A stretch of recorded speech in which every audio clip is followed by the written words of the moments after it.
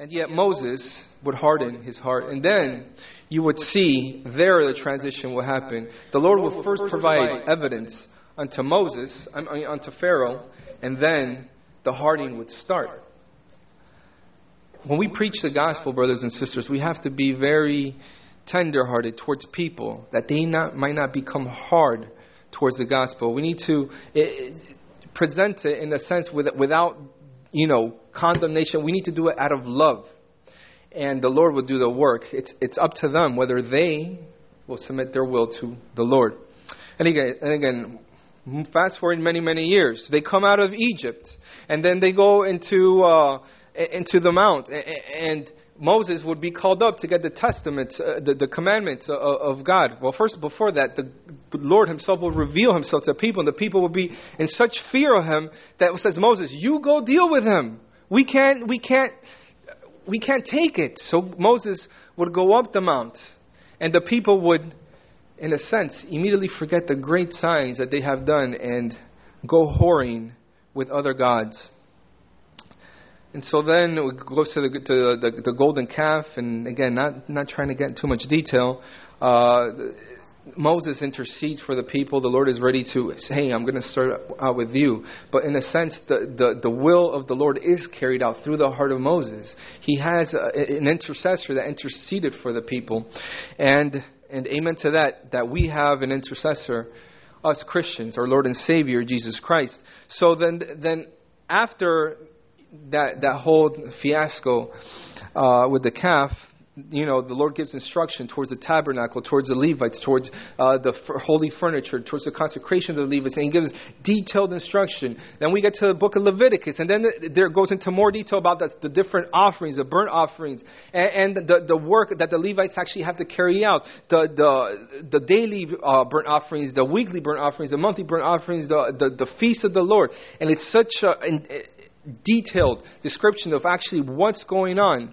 And you see, again, the people failed with the sons of Aaron burning strange incense. And we spoke about that last time we were speaking in the book of Leviticus. But the Lord is still faithful. So then we finally get here to the book of Numbers. Now, the book of Numbers, if you just want to consider a simple outline, nothing too complex. I'm not discussing Ezekiel's wheels within wheels, but just it helps me in my train of thought when we consider biblical books, especially historical books. So the book of Numbers takes place, you could say, in three different parts. From Mount Sinai to, what was the name? Not to the plains of Moab, to in chapter 14. So the first 5 chapters, it speaks of the preparations for this trip, for them going into the land. And the Lord would give detailed instructions on how the camp is to set itself. Where is it supposed to pitch? Where each tribe is going to be encircled around the tabernacle. And it goes to chapter 14, where they're now not, when they traveled from the mountain to Kadesh Barnea. And so there's the first section. They travel from the mountain to Kadesh Barnea, and that doesn't take 40 years, brothers and sisters. That actually takes just a few. And when they get there, they send out spies. So there's the first portion. They travel from the mountain to Kadesh Barnea. From Kadesh Barnea, they send out the spies to spy out the land.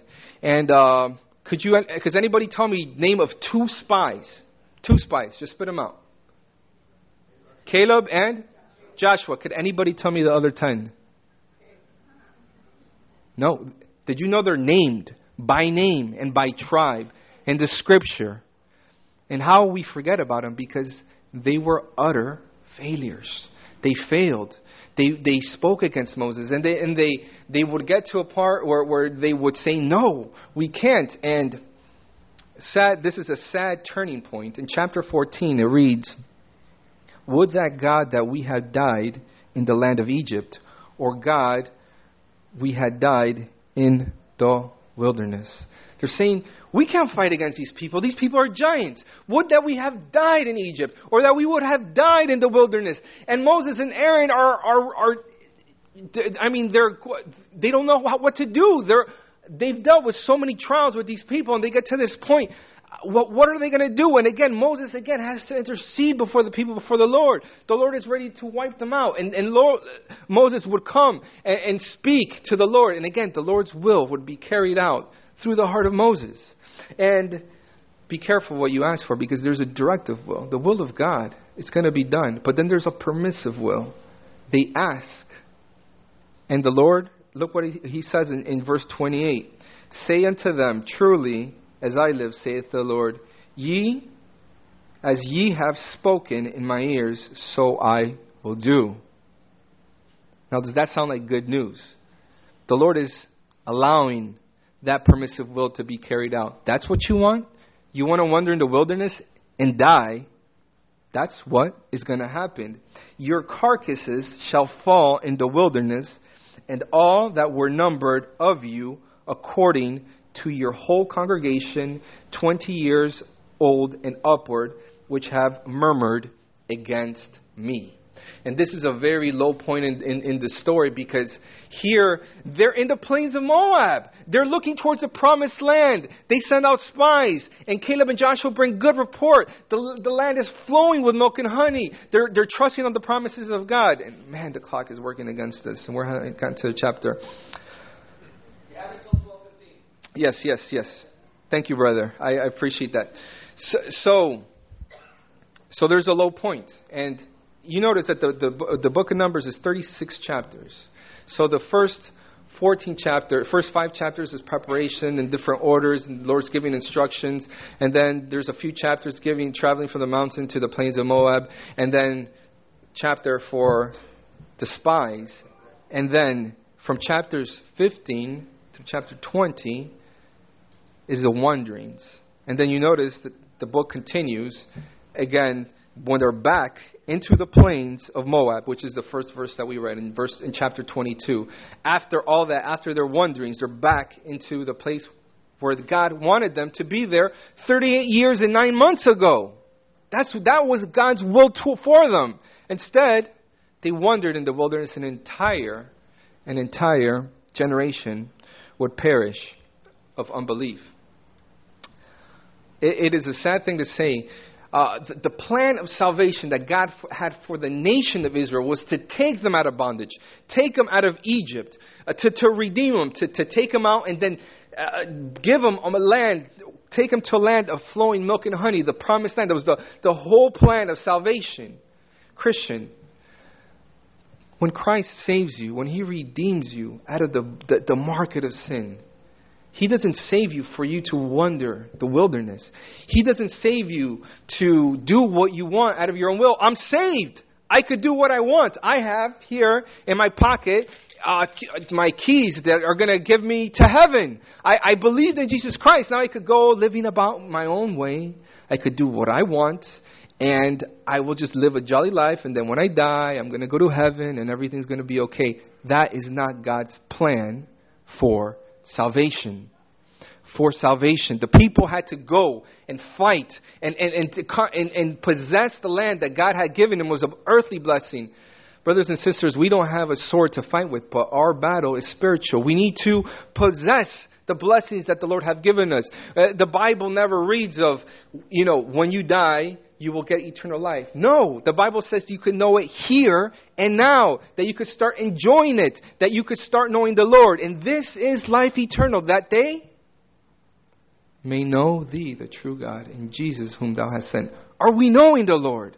Are we possessing the land? Are we fighting our spiritual fight? We need to arm ourselves with the whole armor of God. Again, this book is full of application, very useful application towards the believer, and a lot of warnings of what not to do. If we could look in the book of Psalms, chapter 106. Now, I suggest that you could, if you just want a refresher, these are historical chapters. And this chapter, it does a very accurate recounting. Again, I don't want to say cliff notes because it's not cheapening what the story has brought to this point. But it gives a good account of what's going on. And look what it says in verse 6. Our fathers understood not thy wonders in Egypt. They remembered not the multitude of mercies, but provoked him at the sea, even at the Red Sea. Now, this is talking about that generation that perished. Our fathers. How sad of a statement that is, that this person that's inspired by the Holy Spirit to be writing this, that our fathers perished in disbelief. And they weren't wanting to believe the fullness of God's promise to them. Look what it says in verse 12. It says, they believed his words and sang his praise. This is after he saved them, and he's come through them many times, through the Red Sea, through providing water, through providing manna.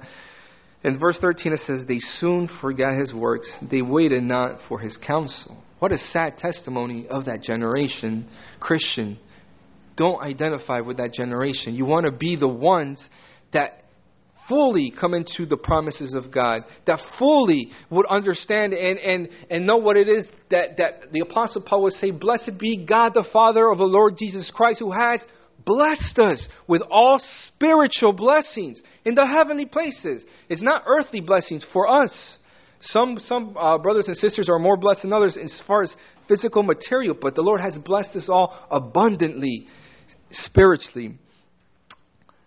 Again, skimming down, look what it says in verse 21. They forgot God, their Savior, which had done great things in Egypt. And I think the low point comes in verse 24. It says, yea, they despised the pleasant land, and they believed not his word. Could you imagine if you're in somebody's house and they provide a wonderful meal, and guess what? I can't stand canned tuna. The smell of it actually appalls me. But now if you give me a fillet of tuna, I love it.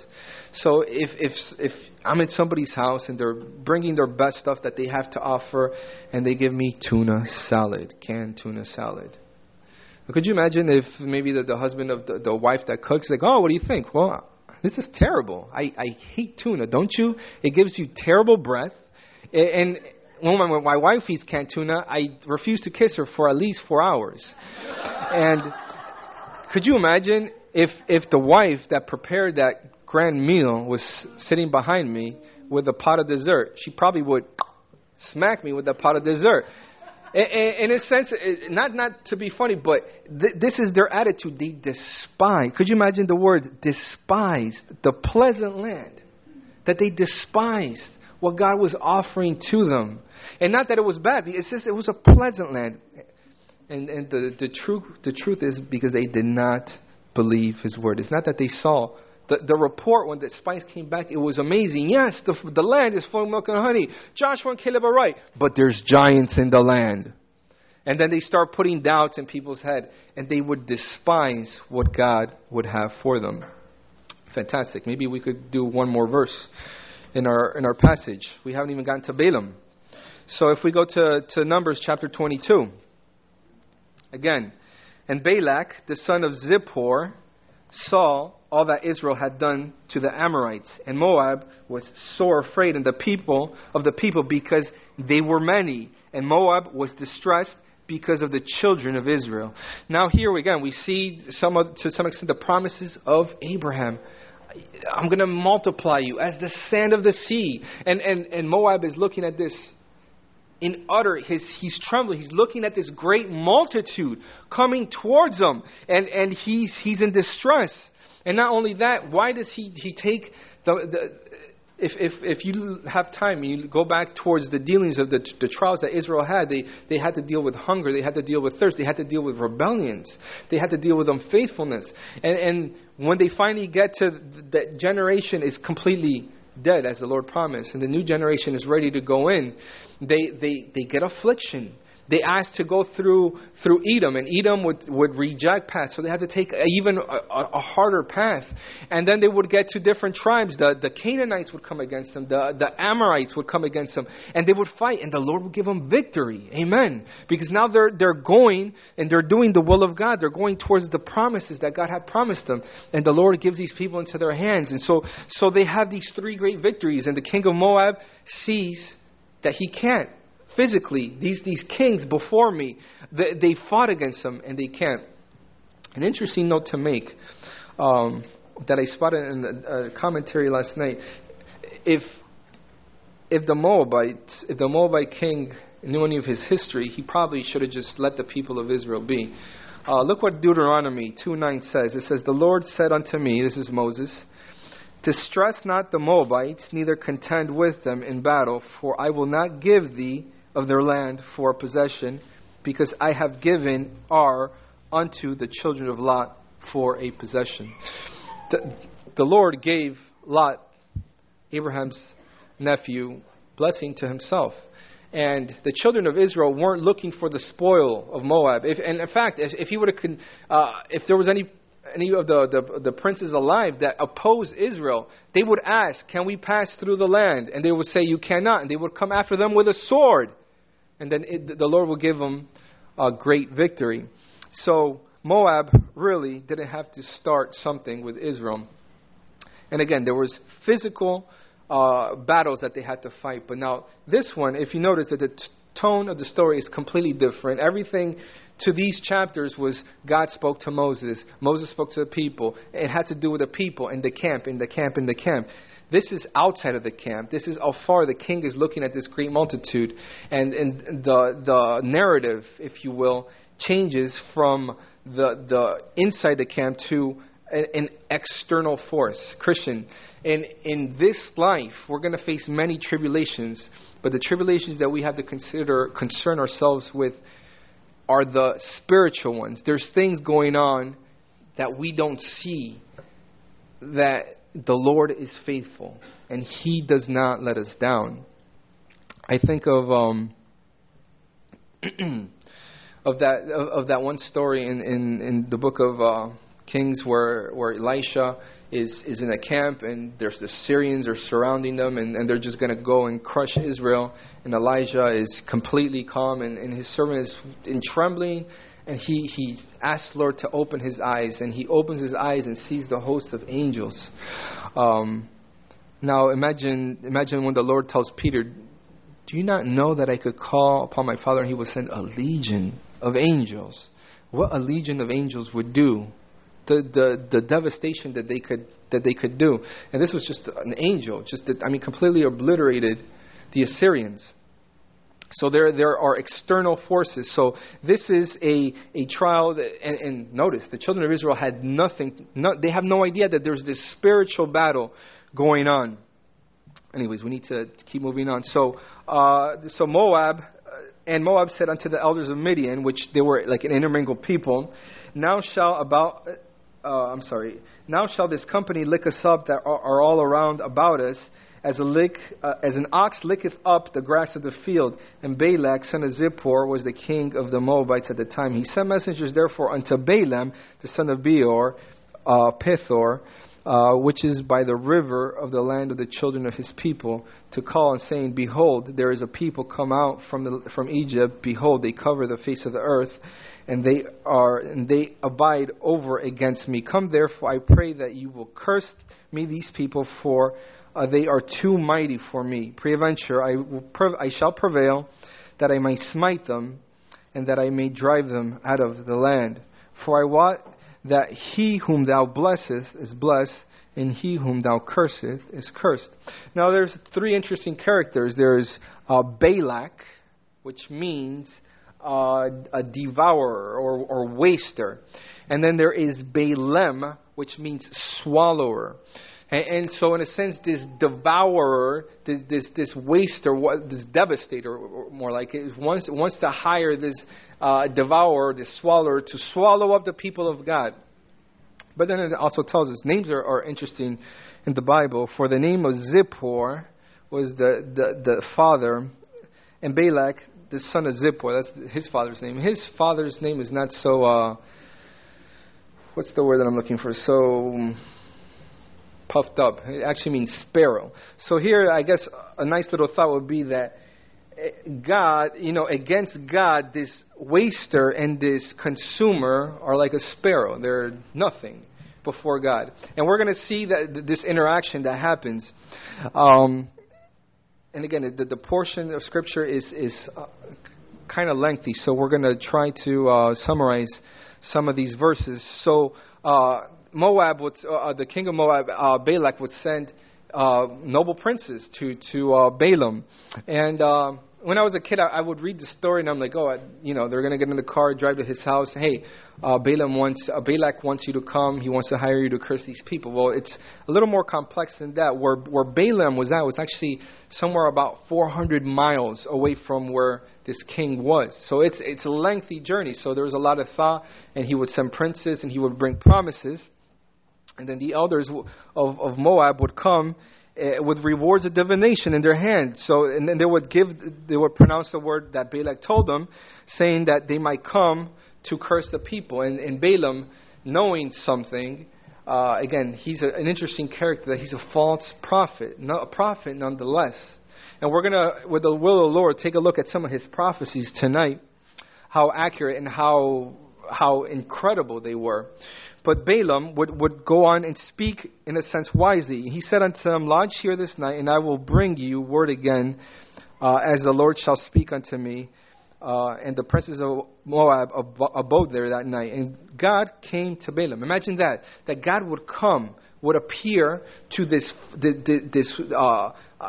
soothsayer, this wizard, in a sense, because he has powers. He has some kind of reputation of the dark arts. And God would appear to him.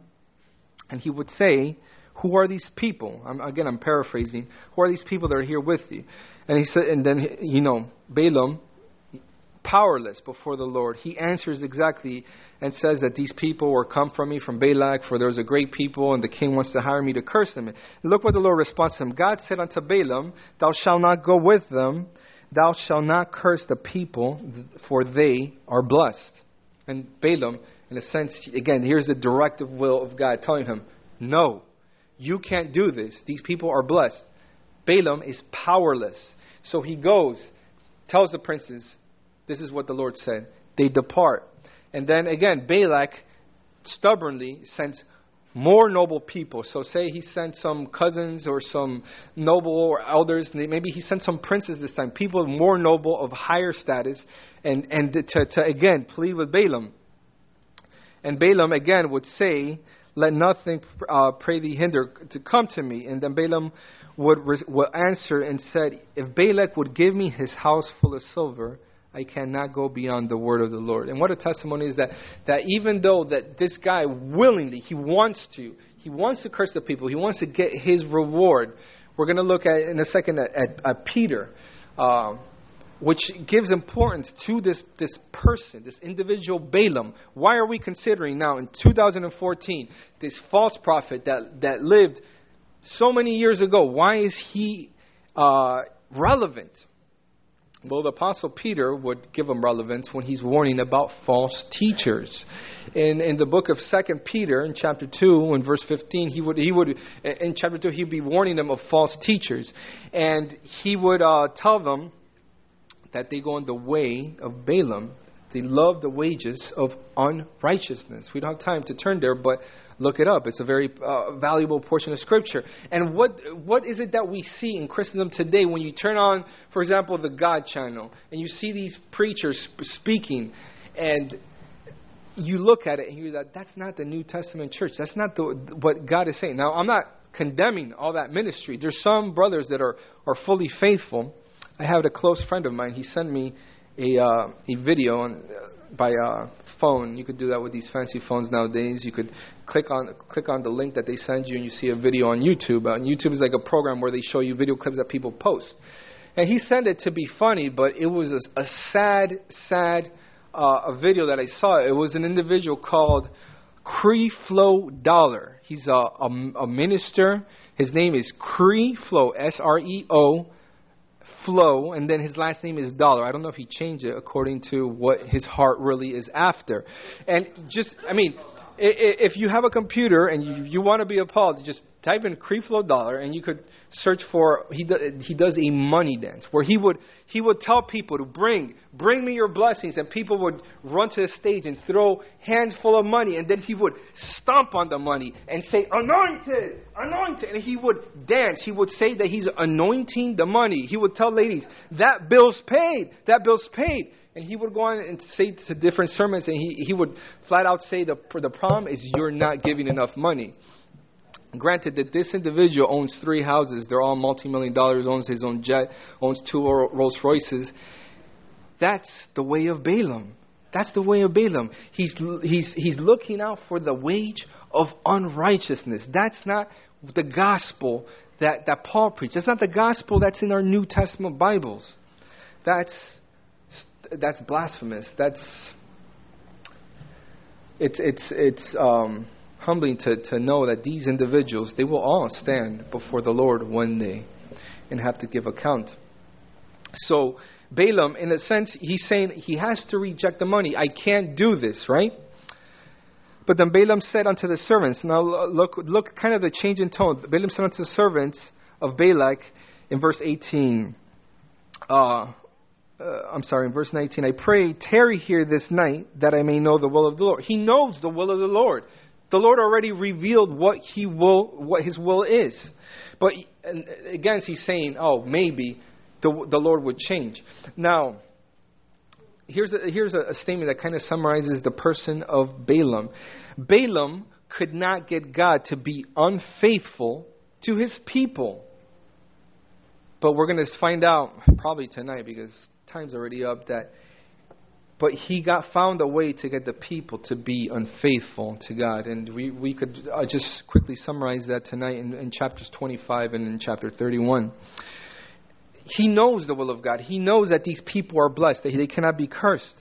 And God, again, would come to Balaam and says, if the men call thee, rise up and go with them. But yet the word of the Lord shall which I shall say unto thee, shalt thou do. And he says, if they call you, go with them. And then whatever I put in your mouth, that's what you're going to say. Balaam is powerless. He has to go before. And note that he rose up in the morning, saddled his ass, and went with the princes of Moab. He really wasn't called. So in a sense, he's already, God is allowing his permissive will. Remember what happened to the permissive will of the children of Israel. Well, would that we would have died in the wilderness. So here Balaam goes with these people. And everybody is pretty familiar with the account of the donkey. Again, we're just trying to rush through this chapter. I hate to do it. So at the road, there's an angel, the angel of the Lord. Some believe it to be the appearance, the pre-incarnate appearance of our Lord and Savior Jesus Christ, standing with a sword, ready to smite him. And the donkey would save his life. And I always think of Phil Geikema when he would tell this story, that the donkey would turn one way, turn the other way. The angel of the Lord was coming close to that. He was cornering, so he bangs his foot against a wall, and Balaam would go berserk, start hitting him, and then he would get boxing into a narrow path, which the scripture would say, where the donkey can't do anything but just sit on Balaam, and Balaam would go berserk. And God would allow this animal, this dumb animal, to open his mouth and speak. Why are you smiting me? He gives the donkey more sense than Balaam. Could you imagine this prophet? The prophecies that he's going to give, if in the will of the Lord, if we could get to them, they're amazing. But yet this prophet would lose an argument to a donkey. And the donkey, in a sense, would speak sense to him. And the donkey would imagine this. The donkey reasons with him. Have I not been your donkey all these years? Have I not taken you everywhere? Have I not been obedient? Why do you think I'm doing this? And the Lord will open his eyes and he would see the angel. But what's even more astounding, that before his eyes were opened, that he would speak to the donkey. Could you imagine if an animal's talking to you and he just starts arguing back with the donkey to a point where he's so angry, he says, I wish I had a sword, for I would smite you. When the angel appears and speaks to him, in verse 35, it says, the angel of the Lord said unto Balaam, go with the men. A few verses before, the angel of the Lord basically would explain to him, your donkey saved your life. I would have smote you, and not him. But then the angel of the Lord would again tell him, okay, you're going this path, go with the people. Whatever the Lord tells you, that is what you shall say. Now, in the will of the Lord, we're going to get to some of these parables or prophecies that Balaam has to say concerning the people of God. And God uses them. This is amazing to me, that God would use a false prophet as Balaam. We don't have time to consider the rest of the chapter. But I would leave you with this. That God, and this is just from Scripture, He would use sparrows to feed Elijah, right? He would send sparrows to feed Elijah. God uses a donkey to speak to Balaam. God uses Caiaphas. Do you remember that? After Lazarus rose from the dead, Caiaphas would prophesy without knowing about our Lord and Savior Jesus Christ dying. In John chapter 11, verse 51 to 52, Caiaphas. The Lord will use Caiaphas, a wicked priest. God uses Cyrus. You remember after the children of Israel were captive, read the first verses of Ezra. And it says, Cyrus, that the God Almighty, the one that gave me all these kingdoms. And Cyrus would go on to speak. The Lord has power to do those things. And the last one that I want to point you out with, Christ states, remember when He was coming and people were shouting, Hosanna! Here comes the Son of David. Hosanna. Blessed is He that comes in the name of the Lord. Hosanna. And the Pharisees would be are appalled and say, you allow them to say this blasphemy. What was the Christ's response to them? Does anyone remember? Yes. If they would not, the stones would cry out. The stones would cry out. The Lord could use anything from an animal to a dead person to a false prophet. But just because the Lord uses them doesn't mean He agrees with them. I've heard many people say, oh, such and such political person, he has such good morals. People have come to know the Lord through him. Or there's a song that's not Christian. The lyrics might not be Christian, but so-and-so got saved through these lyrics. That's fine. The Lord could use these dead things, these wild things, these things that are not Christian, that they don't have the Holy Spirit dwelling in them. But God does not agree with them. In the will of the Lord, we're going to look at the prophecies of Balaam tonight. I would encourage each and every one of you to come out, and I appreciate your grace concerning the clock. Let's pray. Our gracious Lord and our Father, we're so thankful for these Old Testament examples that you have given us. Lord, we pray as a congregation, as a whole, that we would not fall faint, that we would not fall short of your promises, that we would look to fully understand the love of God, how you're so faithful to us, how your promises are towards us, that we would not be as that first generation that would come out to be redeemed, but yet would not fully trust in the Lord to possess the land. Let us fully possess the land in our Christian lives, Father. We ask for your guidance tonight as we continue to look at this character of Balaam. We pray for everybody's passage home safely, Lord. We're thankful for your grace, your love, and your mercy. In His name we do pray. Amen.